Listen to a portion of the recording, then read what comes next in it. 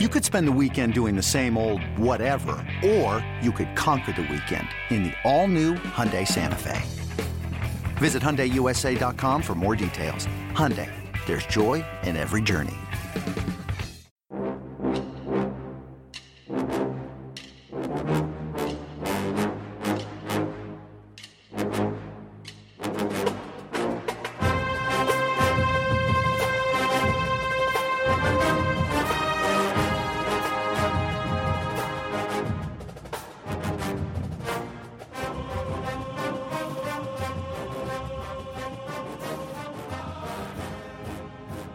Good morning, Bucknoters. Welcome to the Bucknuts Morning Five here on Wednesday, July 20th, 2022. I am Dave Biddle. I'm very happy to be joined by Steve Hellwagon. A lot to get into on today's show. We already have a lot of questions and comments from viewers, and the show has not even begun yet. Well, now it has. But let's start with what I wanted to get into for the crux of the show, and that is our confidence level in Ohio State's offensive line this year. Let's go 1 to 10, Steve. What's your confidence level in this Buckeye offensive line this fall? I'd put it probably about a 7. I think last year you had a pretty good offensive line that, for the most part, was outstanding with pass protection. Michigan kind of exploited a few things, I think, there at the end of the year. When you have the number one offense in all of college football, you've obviously done some good things with the offensive line, but I think that obviously they did get out physical, it seems, in a couple of the games, Oregon and Michigan. So the tweaks that have come down this year, obviously moving Paris Johnson from guard out to tackle, I think that's a good sign, obviously. DeJuan Jones is going to be a year older and a year better at the other tackle position. Luke Whippler did a bang-up job, I thought, at center. And then you got two new starters, essentially, Matthew Jones, who's got some starting experience at one guard, and Donovan Jackson at the other. I think that starting five is pretty good. I think that in preseason camp, they'll work out whatever kinks that they may still have with their new position coach, Justin Fry. I don't envision an issue at all with that starting five. I think it's when you get beyond that starting five is where you start to have some real questions. Do you have another tackle on this roster that's ready to go? You'd say potentially Josh Fryer, I guess, although he missed the spring. Enoch Vamahi may be the next guy up at guard. Jacob James may be the next guy at center. You feel pretty good about that first 6, 7, maybe 8. But you get beyond that, and you have guys who missed the spring because of injuries, some guys who are completely untested, have never played at the college level more than the last 3 snaps against Akron or whatever last year. So to me, there are some question marks here with this offensive line. I want to see them grow throughout preseason camp. And obviously, there is no time for a dress rehearsal. You're starting out against Notre Dame, again, a top 10 team, and we'll see what kind of challenge they're going to present as we get closer to that game. But to me, I feel pretty good about it. I feel as run blockers, they should be outstanding. And we'll see if they can be anywhere close to as good as they were last year in pass protection. When C.J. Stroud had time, he just picked people apart. So that's the offensive line that allowed him the luxury to do that. Yeah, I'll go with an 8. Obviously 10 would be best in the country. A 9 in my book would be best in the Big Ten, one of the best in the country. I don't think they're going to be there, but I do think they can be an 8. I like bringing Justin Fry in as the offensive line coach. Kevin Wilson also heavily involved. And as you mentioned, Steve, you laid it out very well. The pieces seem to fit much better this year. It's not, the old adage, trying to get the 5 best on the field. That sounds good, but you had guys playing out of position last year. Now Paris Johnson, who's projected as the number 1 offensive lineman in next year's draft. We'll see if he can live up to that. He's got the potential. He's got the work ethic. He's got the character. He's got all the skills. But this is his first year starting at left tackle. But I'm bullish on him. I'm also bullish on Donovan Jackson. I think Donovan Jackson's a future star. Both of those guys are former 5-star recruits, Paris Johnson, Donovan Jackson. I like big DeJuan Jones at right tackle. You mentioned Luke Whippler at center. I mean, he got the cobwebs out of the way last year, hot and cold a little bit, but he was a redshirt freshman. Now as a third-year guy, student of the game, He says his hobbies are watching film and working out. Those are your hobbies too, Steve. I know. Just watching film and working out. Now as a third-year guy, I think he's going to really blossom. And you mentioned Matt Jones as well. I think, with the starting experience he has, even though this is going to be his first full-time, first full year as a full-time starter, he's a fifth-year senior. I really like that starting five, and I like how the pieces fit. And then you mentioned, though, the weaknesses is, and Ryan Day was the first to mention this, is the depth. Can guys like Josh Fryer step up? Is he going to be healthy? Zen Michalski at tackle. You mentioned some of the other guys, Enoch Vamahi, Jacob James. They need those guys to step up. So we'll see what happens, but I'll give it an 8 right now. And then we're going to let's get into some questions here. All right, running back.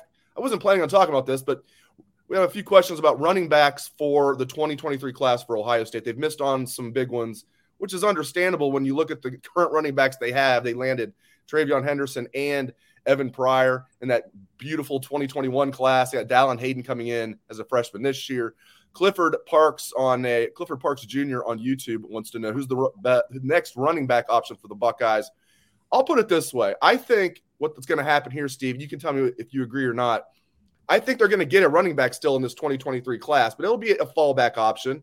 But I'll remind everybody, Mayan Williams was a fallback option after they missed out on Bijan Robinson after he gave them the silent, commit, and then he backed out. They got Mayan Williams, and not that he's Bijan Robinson, but they're very happy with Mayan Williams. So I think Tony Alford, who is a fantastic recruiter, I think he's going to find hopefully a diamond in the rough. They're not going to go without a running back in this class. I think they're going to land at least – they're not going to get 2. I think they will find a running back. It might be a 3-star or a low 4-star, but I think they will get a running back, Steve. Well, they do have the commitment with Mark Fletcher from Fort Lauderdale, Florida, American Heritage High School. Yeah, I forgot about that. Yeah, 6'1", 225. I mean, he's a big back that kind of fits what you need in the Big Ten to run over people. He's ranked number 12 overall at running back for the class of 2023. So I don't think that they're going completely barren here. Would it be nice to get another one? Yeah. But, your depth is pretty good. As you mentioned, you have Henderson, Williams, Pryor, Dallin Hayden. That's 4 right there. And obviously adding Fletcher makes 5 for 2023. So to me, could they use another one in this class? Yeah, I think had Justice Haynes committed to Ohio State, it would have been great. Richard Young from Florida is still out there, number 24 overall player, although they are a definite long shot to land Richard Young. Cedric Baxter is another one from Florida as well. He's a national top 50 player. I know in talking to Mark Porter, there could be some in-state running backs that may emerge as this season kind of wears on here in 2022. So I don't look for it to be an issue.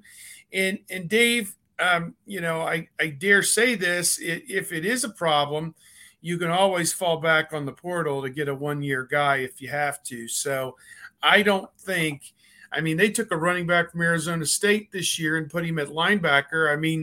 Trianum, if the first 4 guys went out with an injury, I guarantee you Chip Trianum would be – who's not going to play linebacker at Ohio State this year is going to be – he's in the group, but I don't think he's going to play much, would be moved over to running back. So I get it. I get the angst. You need a blue chip back to really make this thing work.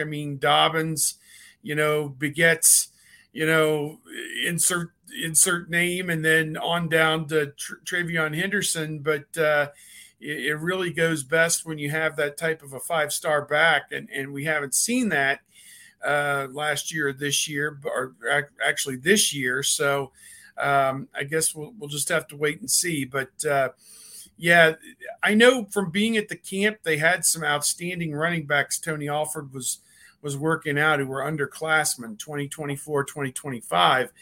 And, now he's got to close on one of those guys and get him in here. My apologies to Mark Fletcher, by the way. I can't believe I've been talking him up. I like great Mark Fletcher. Back, and then I completely forget he's in the class. American Heritage. I know the pipeline that is American Heritage. My apologies, Mr. Mark Fletcher and your family. I will drop and do 20 right after the show. Maybe I should do it right now. People are wondering, can you actually do that? I actually can. That's my story, and I'm sticking to it. I don't think I could. I don't do many exercises. That's one that I actually do. I do some push-ups every once in a while. All right, let's get to this one. A lot of people wondering about Tackett Curtis, who looked like an Ohio State lean for a while. He committed to USC, the linebacker out of Louisiana, who I call Curtis Tackett accidentally all the time. But Tackett Curtis, David from YouTube says, "Good morning, guys. My gut instinct tells me that Tackett Curtis was not on board with our defensive scheme, and the fact that we have 11 linebackers on the roster and only 2 will play usually. Your thoughts?" Yeah, I think that plays into it. I also think that USC just sold him on some other things, that maybe early playing time. There is, as you mentioned, a lot of depth at Ohio State, and they're not going to lose too many of those guys. Taraja Mitchell's in his last year, E.A. Natiote, but I think all the other guys are going to be back unless they transfer. And they get some good up-and-coming guys like C.J. Hicks, Reed Carrico, Gabe Powers. And USC can kind of sell him on, we're an up-and-coming program, be a part of this, early playing time. And I'm sure NIL played into it as well. USC's doing a great job with that. Not that Ohio State's not, but what's your thoughts on Tackett Curtis picking USC over Ohio State, Steve? Yeah, again, they need impact linebackers. I don't have any doubt about that.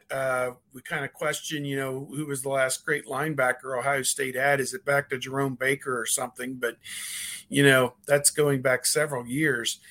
I wouldn't call him great. I mean, my gosh, that's a good one. Darren Lee was a first-round pick. That one year he was great. Ryan Shazier was great. He was a first-round pick. Those are the last 2 that have been first-round picks, right? At linebacker. Juan DeTruth was pretty good. So, I don't know. One was good. Yep. I'm ambivalent about the whole thing because they just took Gabe Powers and C.J. Hicks. And if one of them pans out, and I think Sonny Styles is not a safety. I think he's probably going to end up a linebacker. Yep. To my way of thinking. I mean, Reed Carrico is still a young dude. Reed Carrico is still a redshirt freshman. Yeah. Gabe Powers, you got plenty. You're fine. I mean, and to be honest with you, maybe that is something that was used against Ohio State, that they're only going to play 2 linebackers.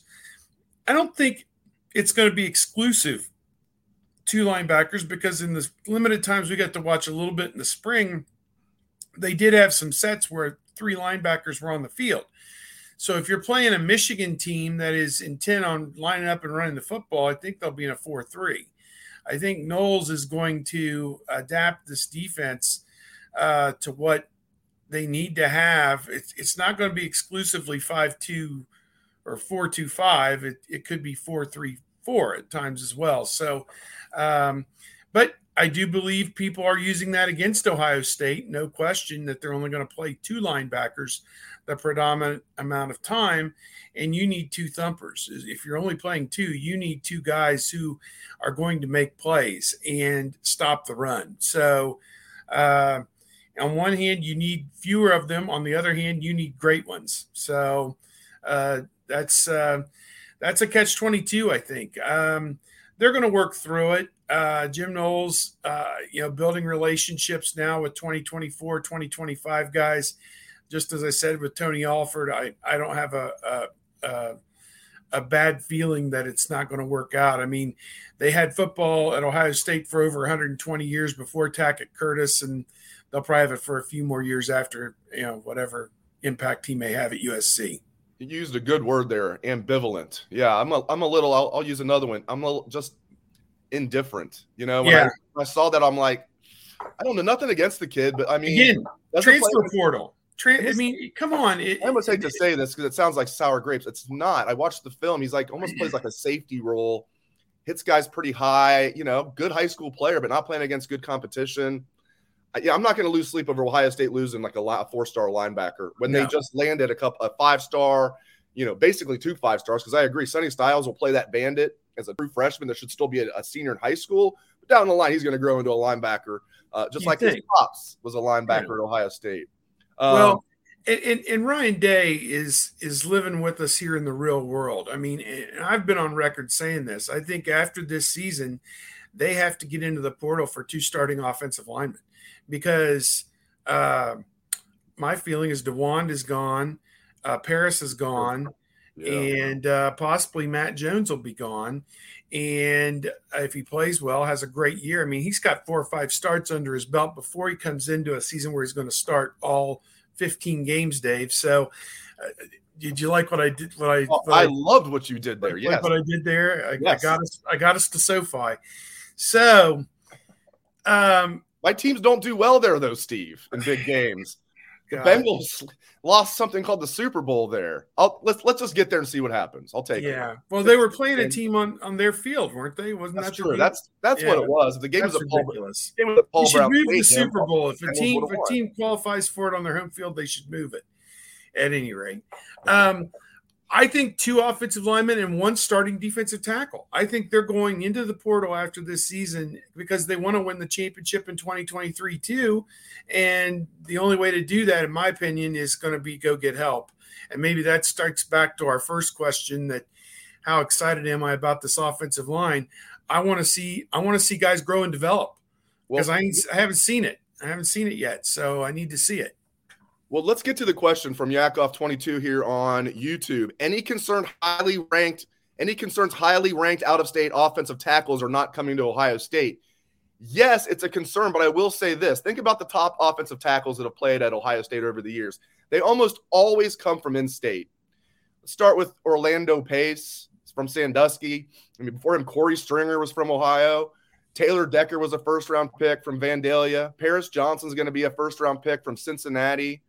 Listen, they've landed some decent ones from out of state, but it's almost like, Steve, if there's not an elite offensive tackle from Ohio, Buckeyes probably aren't going to get them. Sad reality. Well, I think we're in the probationary period here with Justin Fry. He needs to build those relationships with out-of-state offensive linemen to get them. And I think that, again, your NFL draft showing Paris Johnson will help that cause. Obviously, if he goes out as a top 20 pick in the NFL draft this coming year, in fact, depending on how well he does, he could be a top 5 or top 10 pick. You just, the sky's the limit, I think, for him. You make a good case. I mean, the blue chip offensive linemen have been few and far between. Paris Johnson and Donovan Jackson, and not much else to show. Tegratash Bola is coming in this year from Lakota West, and he'll be a backup. He'll be second or third team at tackle this year, probably redshirt, I would think. But, there's an example. He's a guy that could work his way up, probably like a top 150, top 125, top recruit. But, again, not necessarily top 50 or a 5-star. So, they're doing fine, need to do better, and I have no doubt that if there are deficiencies that Ryan Day will fill them through the portal. I'm trying to think. Help me out here as we do this on the fly. I'm trying to think of some of the top offensive tackles that they've landed from out of state. I'm not going to include Donovan Jackson, even though he repped there. I mean, he was 5-star guard.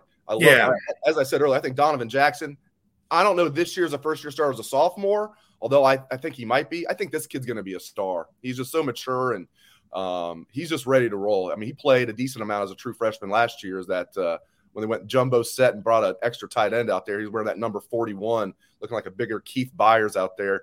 Yeah. Nick Petit. I'm trying to think. So like JB Shugarts was one, 4-star. Ferrer later on, Prince. Oh yeah, Prince. How can I forget Nick Petit Ferrer? Yeah, there you go. Isaiah Prince was really highly touted. Isaiah Prince. Jamarco Jones was an offensive tackle, even though he was a shorter one. He was a high 4-star. Where was he from? Was he from Chicago? Chicago. Yeah.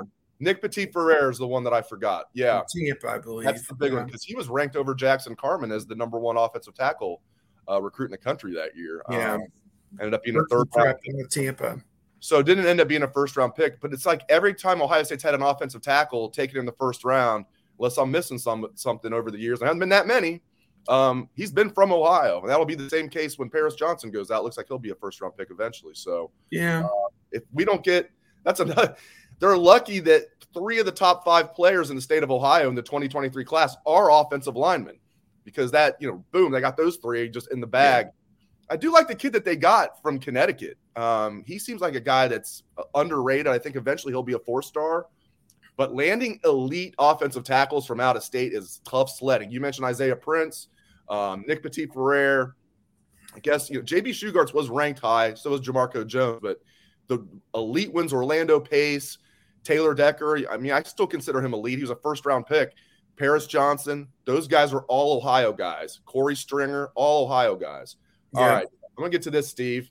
Where are we going to be 1 week from today, Steve? We're going to be in Indy for Big Ten Media Days. In fact, we'll be there Monday, Tuesday, Wednesday of next week. Everything for Ohio State will be exactly 1 week from today. So Big Ten Media Days actually kick off Tuesday, the 29th, or not the 29th. What is it? Tuesday, the 26th. All of Ohio State stuff will be Wednesday, the 27th. So exactly 1 week from today, and they'll be going all day. Ryan Day has a couple different media obligations. One of them is like an hour in a breakout room, or he's just going to be talking to the media for like a full hour, which is awesome.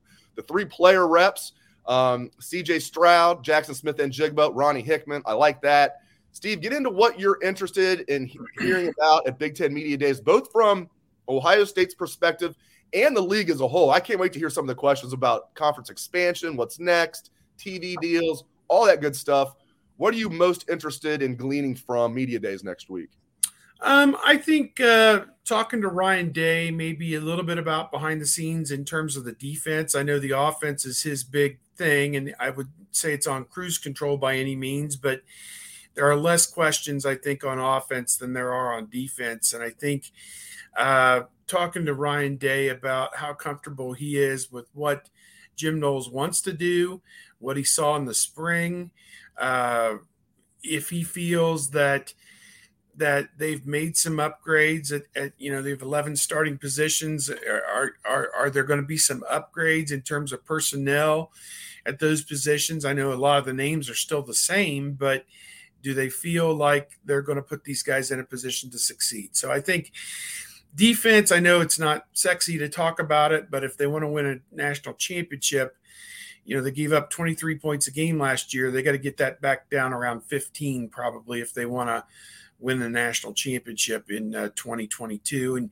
you've got the quarterback, the running back, the wide receiver to do it. Beyond that, I don't know, just the general feeling on from the offensive side, who has stepped up at wide receiver, maybe this spring and this summer with Marvin Harrison, Emeka Egbuka. What's Cam Babb's status? Is he going to be okay to take some snaps in the fall? Is he in the mix? Julian Fleming, is he finally healthy? Is he ready to go? Tight end, G. Scott, is he going to be a guy that revolutionizes that position as a pass catcher? We saw Ruckert kind of scratch the surface a little bit with it. I don't know.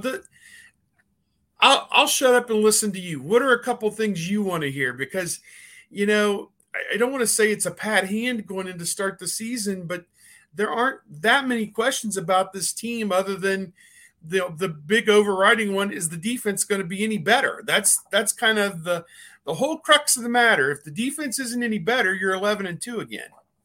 Yeah, Ronnie Hickman gets to take all those shots because, CJ Stroud and Jackson Smith-Njigba just to get to talk about how great the offense is and all that. Tell us about that Rose Bowl when you threw for your 7th touchdown.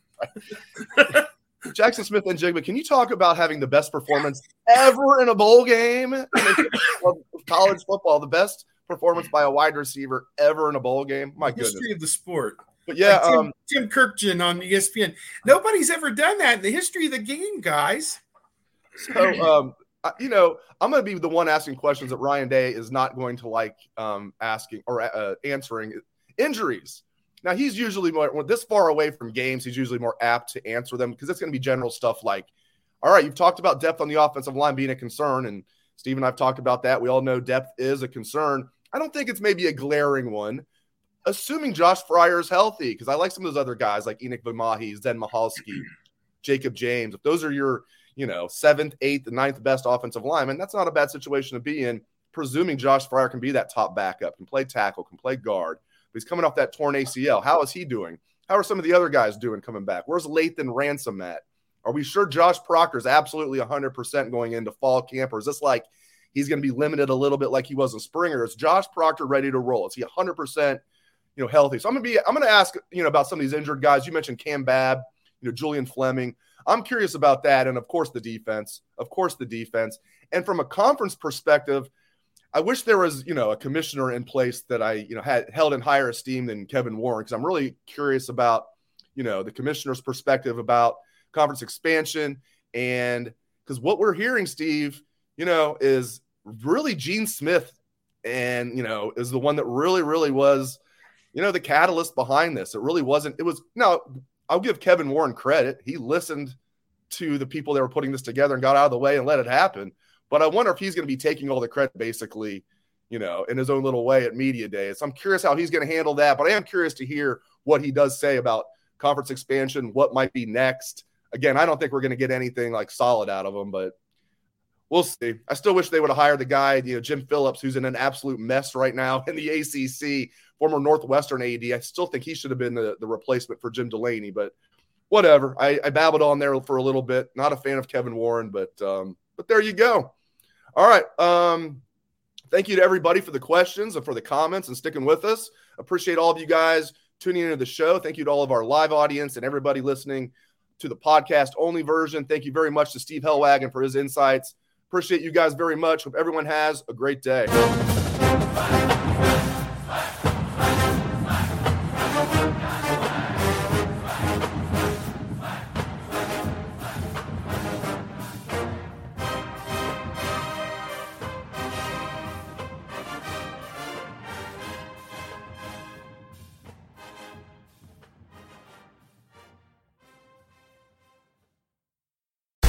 Chilling new original docuseries on Paramount Plus.